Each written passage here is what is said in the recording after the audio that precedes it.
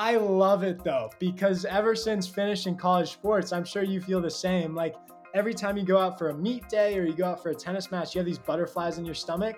Yeah, And you don't get that nearly as much once you've graduated or finished your right. competitive sport. So this is one of the few times I get that to a high degree during the year. And it ended up going down to a couple of chip offs, and then we made it to the final round. I ended up losing at the very end, but that was one of the highlights of my golf year last year.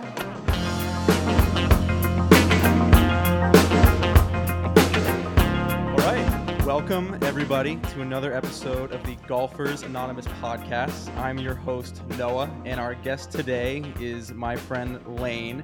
And Lane, just so you know, generally how I have guests introduce themselves on the podcast, I want you to say your name. It doesn't have to be your full name, so nobody tracks you down, but just your name, how long you've been playing golf, and then your handicap. Yeah, for sure. Thanks for having me, Noah. Excited to learn a little bit more about the golf world and be on a podcast for the first time. My name is Lane. Like you mentioned, I grew up in California, but I didn't really jump into golf until COVID struck. And as a tennis player, competitive tennis player growing up, I was more in the ball, hand-eye coordinated sports that were away from the golf course. Golf was something that my grandpa and my dad played, but growing up, I didn't really have the time to do that. And being distracted with tennis, my family, we didn't really play too much, if any, golf at all. But then when COVID struck, you couldn't do too many things. I was dealing with a few injuries on the tennis side. It was just after my junior year of college that COVID hit. So I came back home and my family ended up heading out and going to a resort at one point over the summer where we played a little golf. And we can jump into that story and what really kicked off this whole golf expedition for myself later. But that was 3 years ago, almost 4 years ago now. And now I'm sitting at about a 3.5 handicap. So made some good progress since then. Love that, man. Yeah, not a lot of people can point to such rapid decline in the handicap like you. So I'm excited to chat. And just for maybe our newer listeners who maybe this is their first time listening, just a reminder or a refresh on like what this podcast is. So generally, golf is very interesting to me, right? Because everyone who plays it, or like a lot of people who play it, they don't just like play. I find that like golfers are just like truly addicted to this sport and this like quest to like ever like, because your game is never perfect, right? That you can always try and get better, and it's just like this never ending quest to see how low you can shoot, whatever. And then there's this other side to it where you go play golf with someone for 4 hours on a golf course, like complete stranger, you're automatically your buddies afterwards. Or if like you're just having small talk with people, you find out the other person golfs, you have endless things to talk about. So it's this like tribe of people that truly just love golf. And I think a lot of people have very unique reasons for either how they got into golf, why they play, and just like all that stuff. So in this podcast, I bring on someone new every week. We chat for like 30, 45 minutes just about, some of their favorite golf memories, how they got into sport, and just, the game that we all love. So with that, let's start, Lane, with how you made this, transition from a Division I tennis player over to now a 3 handicap. Yeah, for sure. So as you mentioned, I was a D1 tennis player, and that comes generally for people who are very competitive in general. So my family, all tennis players. My brother was also a college athlete, and I had two brothers who were very competitive growing up, and we would talk shit with each other, lots of trash talk, no matter what the games were. But we didn't play golf really until COVID hit. And the reason I particularly started diving into golf was one of our brothers had gone to a golf camp 2 years prior. And when we went to this resort and had a golf course on it, the whole family went out to play. And this brother, he has a tendency to be a little bit full of himself and think he's a little better than he actually is at some sports that we play. And one of the greatest satisfactions I get in life is when I can compete against a player in tennis and golf and any other sport who thinks they're a lot better than they actually are and bring them down a peg. And in this case, I'd never played golf really, and my brother had gone to this camp, so he was by far the best out of me and my other brother. and he started giving me and my other brother pointers after we were missing golf shots. And like just unsolicited comes up after we whiff a ball and he's like, dude, you should do this. But it wasn't in the friendly, supportive sort of way. It was kind of with this air of I won't go as far as arrogance, but just a little bit too much for my liking. So after that round of golf, I basically set a goal to be better than him within the next month. And I was going to play every single day or every other day. I was going to go down and keep in mind, this was during COVID. So I had a Nothing better bunch to of do. time summer. Yeah, yeah. No, I had just decided that I was going to take the year off from school to do some work instead of going back to the East Do Coast and some doing work. You mean just virtual. play golf? No, no, no. There was a lot of golf, but I was working. I was working hard. But my activity, instead of being tennis, because I was hurt at the time, was going over to the golf range and I'd putt or hit or chip for at least an hour and a half almost every single day. And so I think that was a huge part of why I started getting much better very quickly. Was I started getting a feel for the ball. I started videotaping my swing, like all those crazy people out on the range with cameras. Started getting speed control on the putting, chipping, and I think regardless of who you are, if you put in time, you're going to get much better at something. So, Right. needless to say, within about a month, I was better than my brother, and at that point, I'd caught the bug and wanted to keep improving.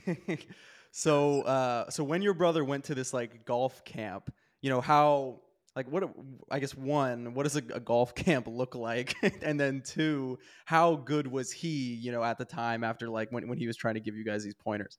Yeah, for sure. I would guess that he was probably about a 20 handicap. That Right. might even be a little generous. He might have been higher. But this golf camp was just something he did when he was 13, 14. And my mom Oh, was okay. looking to set us up with some sports camps over the summer. So it wasn't Right. anything crazy. She just threw him into it and he learned a little bit technique. Right, that makes sense. So my two other guests that I've had on the pod before you both came from baseball backgrounds. So can you talk a little bit about how obviously the hand-eye or the ball and stick element is translates from tennis to golf, but can you speak at all about if there were any like similarities that helped you out going from tennis to golf, or you think it was mainly just kind of athleticism that helped you out? Yeah, I mean, I'd say the most frustrating thing about going from tennis to golf is that the golf ball is not moving. And it seems Mm, like it's even more difficult to control the ball than it is on the tennis court, where it's flying at you 120 miles an hour on the serve, 80 miles an hour during ground stroke rallies, and I can still control the ball very well. So I think initially I was just trying to figure out, if I swing this way, where does the ball go? If I swing steep, does it go left to right? And getting a touch for the ball, that's the hardest piece, because ball striking, you can't play golf unless you can drive. And so trying to get some sense of where the ball is going is huge. As a tennis player, you generally, this, I told you this, another conversation we had, but the hips thing totally messed with me in golf. When I started diving into golf and I was looking at all these YouTube videos, and all these instructors are like, fire your hips, get your body through it. That's how you generate speed. And so I spent my first year of golf basically trying to figure out how to get my hips to fly through the shot. And at some point, I was just like, screw this. I'm going to hit the shot like I would a backhand, where my hips are okay. closed and I just let the club fall through the same way I would think of a backhand coming through. So if I want to hit a draw, I'm going to hit it from the inside, but I'm not thinking about my hips, just swinging from the inside. And then if I want to hit a slice, I'm cutting from the outside like a tennis slice. Probably should have done that sooner, but when I jumped into golf, I saw this instructional content. I was like, no, that can't be right. Love it, man. All right, so you thought of it as like more so hitting a backhand. Love that. And you mentioned, so it took you about a month to get back to get, or not, took you about a month to get to where your brother was at the time. And then you started getting the bug at that time. Like when you first started playing, was it mainly that, your brothers were playing and you wanted to beat them? Or were you also kind of becoming a, golf fan, watching more golf and things like that? Not really a golf fan. I'm somewhat of an obsessive personality. Once I find something that I'm dedicated to, or something that I want to disprove, then I kind of go after it. So once my Right. brother ticked me off, I dove full board into this basically just to beat him. Yeah. And that that was the main motivator, probably for the first 3 months, was just to keep separating the two of us skill wise. And it wasn't until after probably month 2 or 3 that I started watching a lot of golf and then enjoying it for more than just purely getting better skill wise. Right. That makes sense. So when did you start to see your game really improve then? Yeah. So when I first started playing, it was after that resort we went to. And my teammates, my brother and I moved down to San Diego, just Airbnb'd an apartment. There are a bunch of golf courses close by, and we were working there remotely. They were playing tennis. I wasn't. So I would go play golf while they were playing tennis, training for the upcoming year. And I, like I said, go to the range, putt every single day. That probably dropped me to like a 15 handicap, just jumping Right. into YouTube videos and getting somewhat of a feel for the ball. I made another big jump in my game when my folks, they ended up getting a place down in Palm Springs that was basically right next to a golf course. And so spent a little bit of time out there after the 2 months in San Diego with my teammates. And like, then I was literally right on a range, right on a putting green. And Right. so I dropped down to like a 6 handicap after 3 months just because I had, again, the course right there. So Right. that obviously is a game changer for anybody, right? Of course. And you've told me before that you saw a really big improvement once you got better at course management, and you have like a specific course management system that you go by. Can you tell me a little bit about that? Yeah, for sure. Thanks for bringing that up. That was probably another reason why I dropped down to the 6 was this thing called Decade. Your viewers should definitely check it out. I Whoa, think Lane, no free ads, no free ads. well, I mean, he does. I've gotten the paid program, and I've also watched all the free content. I probably got 90% of the information for free, just scouring the internet for YouTube content and graphs. So, I mean, the basic gist is out there, but basically, the high level idea is you're very aggressive off the tee. You try to hit driver or 3 wood minimum on almost every single hole, and then you're very conservative into the green. So you're not necessarily aiming for the middle, but pretty close to the middle on almost every approach shot. So once you started paying attention to Decade, that's when you really saw like a big jump. Yeah. I'd say once I had my ball striking somewhat clean, because you can't really follow a decade system if your dispersion is all over the place. Right. And it was great. I think a big part of decade two was understanding that where you're aiming is different than where you're lined up. So in my case, because I was a tennis player, I was slicing. That's my general tendency is to slice. And so understanding that if I line up, I should probably be lining up, about I mean, I put my fingers up sometimes when I'm Hmm. looking at the fairway. It's like, all right, if my drive is going to fade or slice 2 fingers to the right, then I got to line up about 2 fingers left of where I want to hit the ball.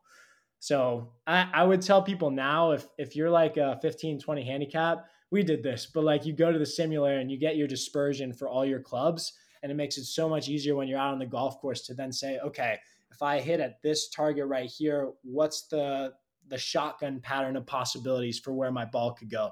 And so if there's a hazard on one side, then you obviously want to move that shotgun pattern over so that you don't get as many penalty strokes.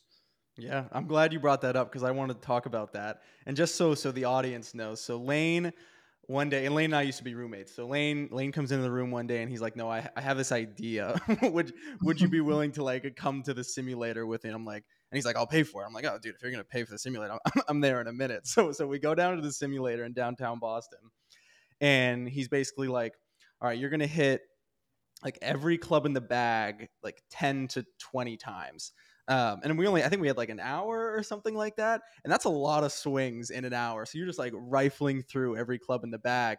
But why don't you tell the audience a little bit about like why we did that and like kind of what like idea you had or like app idea you kind of had that was the driving force behind that? Yeah, for sure. So this was all based off of the app 18 Birdies. Fantastic app, another free ad, but like it's fantastic. If you're out on the golf course, basically tells you the distance to every single hole based on where you are GPS wise. The problem I have with it is that, and this is tied in with Decade. Decade basically tells you where you should aim on the green based on what pros dispersions are. So a pro dispersion from 100 yards might be like 20 yards left to right. And the further back you go, all the way back to driver, the average dispersion for a pro is 65 yards wide.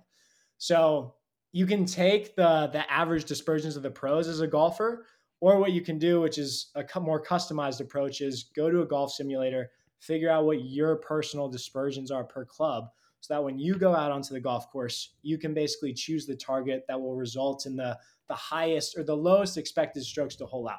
So sorry, getting a little technical, No, but no, I love it. I love it. yeah, basically you want to put your shotgun pattern of where you're, say it's a pitching wedge.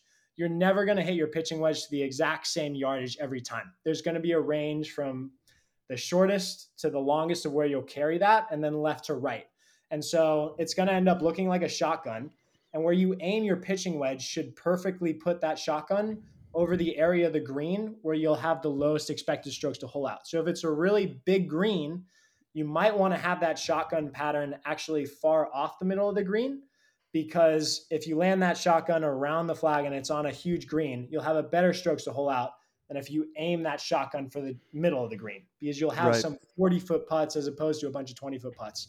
Most of the time, it's taking into the bunkers, the green that's short of the, or sorry, Don't the want to be grass is short of the short-sighted. green. Yeah, exactly. Short sided. So that's the idea as a whole, is figuring out your dispersions and where you should aim so that you have the best possible outcome regardless of where you hit it. And that actually, it frees me up a ton when I go to the golf course, because now I can just commit to a target, know that the chips are going to fall as they fall with where my ball is going to go. I don't have that much control over it. Then I can just feel good that, hey, as long as I committed to the swing, shit's going to happen sometimes. And other times I'm actually going to have a ball that ended up on the right side of my dispersion when a flag's like right next to the water, and I get lucky. But Right. I'm aiming for a spot that as a whole will result in the best outcome. Yeah, that's awesome, man. And so what we did, Lane was kind enough to give me essentially like a little card. So we were playing the golf the next day. Shout out Franklin Park Municipal Golf Course, great golf course if you're in the Boston area. Um, but he gave me this little card that mapped out essentially the highs and lows, or basically the ranges of high and low of how far my ball was going to go with each club, and then the dispersion right to left. And Lane was essentially like my somewhat of a caddy throughout the round, helping me pick what shot, and we're like, we're just going by what the card said essentially. And I shot the best round of my life. I shot 81 that day. And partially Lane found, he was like, Lane, I will say you've got like the best eye for like golf balls I've ever seen in my life. Lane found like 3 balls. I had like no idea where they are. And I'm probably the worst person at finding my ball after I hit it off the tee. But like Lane probably saved me like 3 shots just by like tracking my ball down. But I don't know. Again, like I'm going to give a lot of credit to actually having the numbers, and then I'll give some credit to my swing being in good shape. But like I feel like once I had that better grasp of actually like where I should be aiming, like I played a pretty consistent good run of golf after that too. Like it wasn't just a one-time thing. So I do think everybody should, at least, at the very least, if you're not going to have like your dispersion left to right, like you got to know how far you're hitting the ball. Because like even me, compared to what I hit in the sim that day, I feel like in my head I was like, oh, like it's probably like there was no club every time that it was 150 yards that I was definitely going to hit. Like it was like, maybe I'll hit this, but you have to know really how far your clubs go. Totally. Absolutely agree. And it doesn't have to be in a simulator. The simulator is best, but you could go to the range and just laser gun what your carry distance is, or look Right. at 18 birdies and you can put the dot wherever the flag is on the range to see your distance there too. Totally. Cool, man. Well, I know we can change topics here a little bit, but to go back to you having competition with your brothers, is there a certain game you guys like to play on the golf course, or any type of gambling you'll get up to out there? I mean, to be honest, my brother who initially gave us the pointers stopped having as much interest in golf once my other brother and I surpassed him. So it's more casual, and you'll have a beer out on the golf course when he's playing. I generally do compete with my other brother and my dad now when we go out onto the golf Gotcha. course. And then it's Wolf, or we'll do this 3-person variation where you get points adding up to 9, and you kind of Yep. split it up based on who got first, second, third. And that Very works. nice. We still got to get out there and play Wolf Hammer someday. That's right. the That's most another most level. the most hectic game you can play on the golf course. Yeah. Very cool. So 9-point system, or just like a wolf game. Very fun. Very fun. Is there I guess two part question. What is the best round of your life? or the round you're most happy with. Doesn't have to be your lowest score by any means. Or, and then on top of that, is there like one, shot that you've hit where it's like, that's the best shot of my life? Yeah, for sure. So I'd say the round I was proudest of was probably, so this was about 3 months into playing golf, and I played lights out. My swing did not look pretty, but I was just making clean contact that day, and I didn't make any mistakes. And I shot a 75 on like a 6,700 yard course. So that was sick. That was the best round of my life Wow. to that That's point. awesome. Where And was that? that was here in Palm Springs. So nice course. We were out with a couple friends, and it was funny because it was my dad, me, and two others. And my dad and I were playing against them, and my handicap at the time was a 7, and they got all pissed off that I shot a 75 with a seven handicap. So I'd say that was pride, a lot of pride for shooting solo at that point. But best round to date has probably been, that was more recently, a month or two ago. I shot 1 under par, and I'd never broken par before. Oh, So dude, I that, didn't know that. yeah, no, Congrats. that was a big deal. A big goal of That's mine was to awesome. make par. So it took 6 birdies to get there, but it happened, man. Well, dude, that's the thing. It's obviously like, I feel like the level of golf I'm at right now, I'm like a 13, and like this summer I went from like an 18 to a 13. I feel like when you're in the low teens, it's like you're seeing very rapid improvement, but then obviously it gets harder and harder to get better. And now that you've broken par, like what's the next goal? Like I feel like that's like one of those like bucket list things. Yeah, for sure. I mean, I feel like the next goal is to get to scratch. So like I've broken Okay. par, but generally speaking, I'm highly variable. I'm shooting all Right. over the place. So I could shoot an 84, 85 one day and then shoot even to 2 over par another day. And this was a fluke one that was 1 under par. So I feel like consistency is probably the future, trying to get down to scratch. Yeah, that's awesome, man. It's funny you bring up shooting 75 as a 7 handicap. Did you ever meet my friend Matt? That's who we played at Franklin Park with. Yeah. So I had Matt on the show, and Matt was saying that when I think it was he was a sophomore in high school. So we're like 15 years old, 16 years old. He won the Brookline Muni Club Championship because he was an 18 handicap at the time, and he shot 79. So that was like a net 59. Everybody was like livid. He like blew out the field. Yikes. So that was kind of funny. Made me think of that. But I know. So now that you've broken par, congrats. That's awesome. Is is there like a shot that you've ever hit? It doesn't have to be from your best round, just like of all time, where like, hey, that was like the best shot I ever hit. Yeah, I've never hit a hole in one. I'd say the best shot I ever hit was probably drivable par four, and I knocked it on to 2.5, 3 feet. So that Did you that make the putt? that was a nice, yeah, eagle.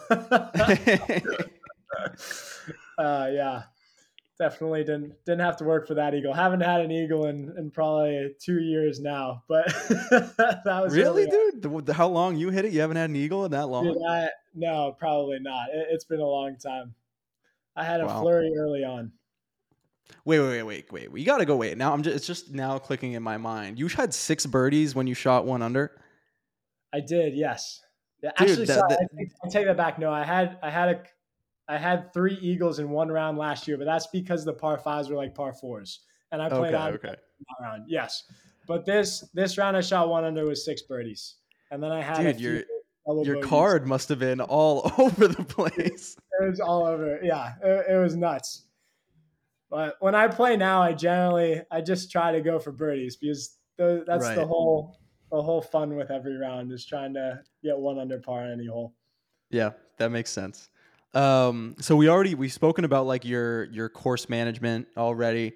You're obviously a very good golfer. Do you have any like quirky routines on the golf course, or is there like anything that'll like like superstitious at all, or like anything that could potentially like get in your head at all while you're playing? Mm, I'd say as a tennis player, sometimes there's a period where I drive, and I was doing those speed sticks for some Yep. time.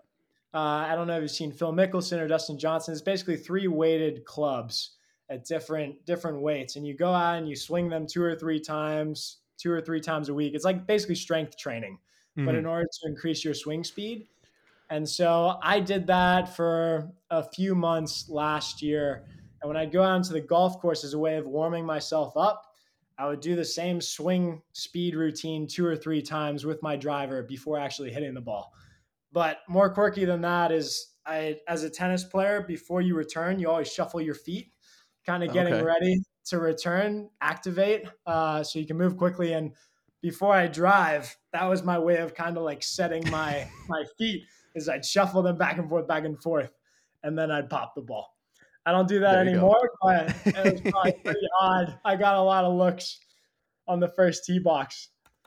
Something I know about you. You're a double glover. Sometimes you'll have two, like you'll have the double glove on the left hand.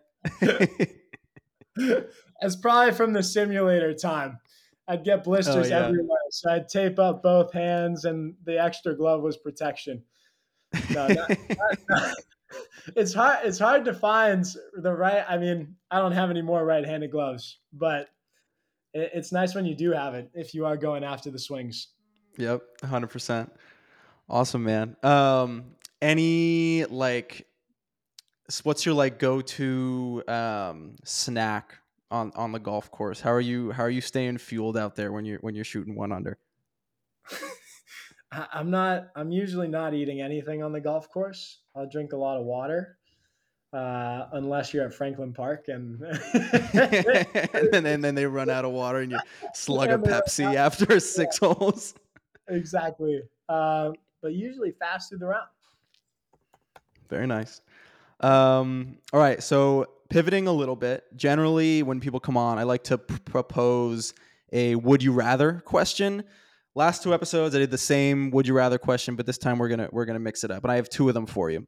Um, so the first one is: Would you rather play Augusta one time and never get back on, never have any chance of going back on, and you can't even go to the Masters if you got tickets, or you get to play Pebble once a year for the rest of your life? I'd take Pebble in a heartbeat. Really? 100%. Wow. I don't think the course matters as much to me as who I'm playing with and how you play that day. So I'd much rather have more memories with friends or family out on the golf course than one very special memory. All right. I respect it. And then my second would you rather question. This one we'll probably have a little bit more discussion about. So, would you rather never three putt again?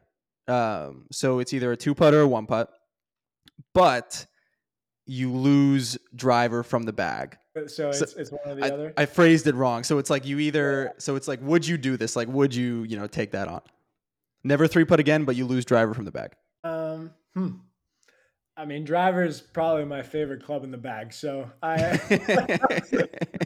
wouldn't really want to give that up. And as a tennis player, I like actually hitting things. Putting isn't the Right. most exhilarating part of the game to me.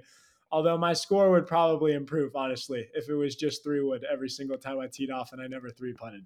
So I'm going to go for what's fun instead of what's probably more logical for improving my Yeah, score. you got to go with the enjoyment play. Like there was a time in my golf career where like I was so bad with driver, like every single time I'd go through it was like a top, automatic top. I was like I had the yips with the driver. So then I would just like rip a 6-iron as hard as I could off the tee. I'm like, sure, it was like in the fairway, but like the raw enjoyment you get of like just going up and with a driver in your hand and then God forbid you hit it good, oh, can't beat it. I'd say scaling your game too. If you're going to keep playing golf, I'd hope your putting gets to the point where you almost never three putt, but you're never going to get your swing speed high enough where the 3 wood's going to go as far as the driver. So Unless I your think, name's Josh Pang. oh, okay. Well, then Yeah. the swing path is a little off then, but Yeah. yeah. So I'd keep that. Love it. Okay, so you said you're more so you started out not really as like a golf fan. You were kind of just like obsessed with it because you wanted to beat your brother. But now I guess, we've obviously spoken about golfers before. I know you follow it a little bit. Do you have like a favorite golfer? Anybody you like watching? 100%. Rory McIlroy. by far. When I hop into anything new, my way of learning anything is I look for who the best people in the game are, the people I want to emulate, and I start without looking at any instructional content. Just watch that person do stuff, and hopefully some mirror neurons kick in, or I start like naturally picking up on some things, and I'll play for a little bit before doing anything. And so I watched his swing more than almost anybody else over the Right. last couple of years. And now, before I go out to play a round after not having played for a bunch of months, he's the guy I watch. And honestly, I usually play a pretty good round after not having played a while just by watching him. Because something about the swing makes me feel like I'm doing stuff like him, even Yeah. though I'm most definitely not. So, I mean, dude, Tiger Woods, I think, because obviously, so much attention on Charlie Woods. I think someone asked Tiger, like, do you try and have Charlie emulate your swing? And he's like, oh, no, I tell him to watch Rory swing. He's like, I don't swing like that anymore. yeah, I mean, the guy's a freak. He's so flexible to get his arms where they are in those positions, but beautiful to watch. That's the one guy I'll look up highlights on all the time. If I'm gonna watch golf, I just want to watch Roy. Yeah, 100%, man. He needs to get back in the winner's circle in a major sometime soon. Yeah, he's always there. The And putting game. yeah, do you have any thoughts on John Rahm going over to Live? I feel like we haven't had the chance to chat about that. I haven't really been following super closely on that front. I'd say the one thing about Live Golf, which I have actually appreciated, is that considering how few events those golfers are now playing, one golfer I like looking up content on is Bryson, just because he's so technical about the game. You can think what you Hmm. want about his personality and his stances on stuff, but the guy gives tons of free, incredible content away for Right. free. And his main reason, I think, according to him, for joining Live is that he feels like he can have a bigger impact on recreational golfers by having Interesting. more money and more free time to produce this content. So, like, if you haven't already, I'd check out his channel. He's got a bunch of amazing videos on putting, the swing. He breaks down a bunch of mechanics. So, that's been a boon. But other than that, I haven't followed too closely on the politics of Live. I know it's pretty controversial. And I don't watch John Rahm a ton, so can't give you much color on that. Yeah, no worries, man. All right, let me see if there's anything we missed here. Oh, okay. We'll hit you with one more question. Do you have like anything? I know I asked like what the next goal is. And you said getting down to scratch, but is there anything else like on your, quote unquote, we'll call it like a golf bucket list, like a trip you would like to go on, or just like, things you'd like to do in golf that you're kind of reaching for? No, I mean, I feel like when I first set out to play, it was yes to beat my brother, and then I set the goal of a 5 handicap, and then I set the goal of even par. So like I feel like honestly, I'm kind of at the tail end of what I actually want to do in golf, goal wise. And Right. now it's more just spending time with friends, family, having a fun time out there, kind of like on the tennis court. I'm not really trying to get better anymore, but I'll go out there Right. and play with my family every time we get together because my uncles love tennis, and that brings me a lot of joy. So it's Yeah, something man. now that I can share with a lot of friends and hopefully for a long, long time, which is Yeah, special. that's very wholesome of you. Something that just popped back into my mind that I was thinking about. So, have you ever heard of the 75-day hard? No. So basically, what it is, I don't know. Somebody made it up. It's like a fitness challenge, right? It's like you got to do 2 workouts a day, drink a gallon of water, read X amount of pages of a nonfiction book, keep to a diet, things like that. Hmm. Um, and I want to do like a 75-day golf. Like, I'm like a 13 handicap right now. If I, similar to what you did when you first started playing, like if I at least do an hour of putting, chipping, or range every day, play 9 or 18 holes a week, read books about the mental game of golf, do workouts specifically around swing speed and things like that, how good can I get at golf? So I might have to get I might have to get those drills you were doing when you were grinding out there at the beginning for an hour and a half a day. I mean, if you spend an hour a day, hour and a half a day for 75 days, you should check out Scratch to Scratch as a YouTube channel where a guy's basically Dude, just, I'm trying to get him on this show. yeah, I want to hear his story. Yeah, but I totally think you could get down very quickly, honestly, if you like consistently do it and then you play rounds over the weekends so that all the work Right. you're doing is immediately followed up with playing around. I think you drop, yeah, sub 10 over just those 75 days. And That's a dream, plus, man. yeah, And then no, we'll go back to Franken Park and I'll shoot 79 instead of 81. Could have had it, but yeah, I think that's very reasonable. all We're going right, to have to. man. Thanks, dude. So I think we hit everything I wanted to cover. Anything else, about your golf life that you think's worth bringing up, or should we wrap it up? Uh, no, I mean, my favorite memory to date probably is a tournament that I played with my dad. And those are probably my golf highlights each year as we play one tournament together each year now since I started. Right. Like I said, the family, the friends, those memories are the best going forward. So we play these events where you have the net score, and then if you're the winner in one of these flights, you go into a horse race, which is like, have you do you What know you is a can horse race, dude? so basically, you have 10 flights of golfers in some of these tournaments. And at the end, the winner of each flight comes into this playoff series called a horse race, where you have all the teams set up on the first tee box and everyone plays alternate shots. So your partner hits the drive, then you hit the approach shot, then they hit the Right. first, then you hit the second putt. Yeah. And people tend to fall apart on these playoff holes.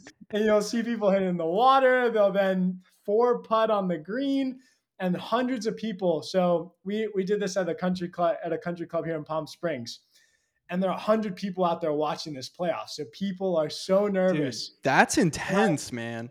Yeah, I love it though, because ever since finishing college sports, I'm sure you feel the same. Like every time you go out for a meet day or you go out for a tennis match, you have these butterflies in your stomach, Yeah. and you don't get that nearly as much once you've graduated or finished your Right. competitive sport. So this is one of the few times I get that to a high degree during the year. And it ended up going down to a couple of chip offs, and then we made it to the final round. I ended up losing at the very end, but that was one of the highlights of my golf year last year. Dude, So that's awesome. yeah, A horse race. I've never heard of that. yes, you got to try a tournament at one point that has a horse race at the end. So are you and your dad doing? Have you already done? Or I guess it's the middle of winter. Do you already have the tournament picked out for this summer? So we actually played one just this past weekend out Did it have a here. horse race? This was the horse race. We ended up making the horse race. And unfortunately, I got to the first green. There were four teams in our group. They had 12 teams. So they all started off four teams on each set of tees before they brought them all together. But Yeah. got to the green. Somehow everybody was on the green in regulation, which never happens in In these alt horse shot? in alt shot. Yeah, and there Wow. were all these people watching, and somehow nobody choked. Get onto the green. My dad had to lag a 35-foot putt, and it went like 10 feet by the hole. I missed the comeback he made, so we bogeyed. But there were two guys who had 3-foot putts for par, and they both missed. So then we went to a chip off, and I duffed a chip, What does and the that. chip off look like? You just go from like 30 yards or something like Yeah, that? basically, you find a spot, you drop your ball, you can place it however you like. It was me against two other guys, all the guys who had bogeyed the hole. And everyone who's not chipping has to turn their back. So you're not allowed to look at the other guy's chips. The Stop. first guy goes, they measure the distance from the hole to where your ball ends up. And then the next guy goes, and the following guy Do they goes again. announce it? They don't say a word? Won't say anything because they don't want to give an advantage to the people who go last. And then at the end, they'll say who Wow. was eliminated. So in this case, I duffed the chip, so I was eliminated. And your dad didn't get a shot? No, because it was my shot. It's alternate shot. Oh my So I god. was the one who had to chip this after he made the third putt. Dude, that's awesome. Yeah. A horse? No, How'd you find it? You just find it through like the USGA or something or what? yeah. So this one was through our club, but I'm sure there are USGA events where they have net tournaments, and then you have a little playoff round at the end. But Wow, it's a that's blast. so Yeah. fun, dude. I mean, alternate shot is like slept on. like obviously it's great to play your own ball and to like get a score. That's like I guess the point of golf. But like alternate shot is so fun. I mean, granted, it can be wildly frustrating at the same time, but alternate shot is so much fun. It's because it's like it's the only time in golf where it's truly, truly like a team game. So it's a ton of fun, especially if like you have two golfers that are competent golfers. I'll say. I mean, alternate shot is basically fuck your buddy. Yeah. You hit it into the water, he's got to drop and hit the next shot. You hit a lag putt 15 feet by the hole, he's got to clean up for you. So it gets a little dicey mentally trying to keep it together at some points. I know my dad. And is it just 18 holes? Just 18 holes. Yeah. I hit 2 balls out of bounds in one of our rounds. So that was pretty tough for him to deal with. Brutal. Wait, so one technical question on alternate shot. Let's say you hit the ball out of bounds. Do you hit the provisional or does your dad hit the provisional? No, my dad hit the provisional. So, Dude, the provisional. We knew it was out of bounds, so he had to hit the next shot. That's so interesting. Yeah. Wow. Yeah. Very cool. All right, we'll wrap up there, man. That was a great story. Thank you, Lane, so much for coming on. This was a blast. I think we'll have to make you a recurring guest. I have a feeling people are going to be very, very interested by your story from somewhat not playing before all the way down to 3 in a roughly 3-year span. I think people are going to eat that up. So we'll have to get you back on. Maybe we'll take some mailbag questions if we get any. But really appreciate it, Lane. Thank you so much. Thanks everybody for listening, and have a good day, everybody. Sounds great. Thanks, Noah.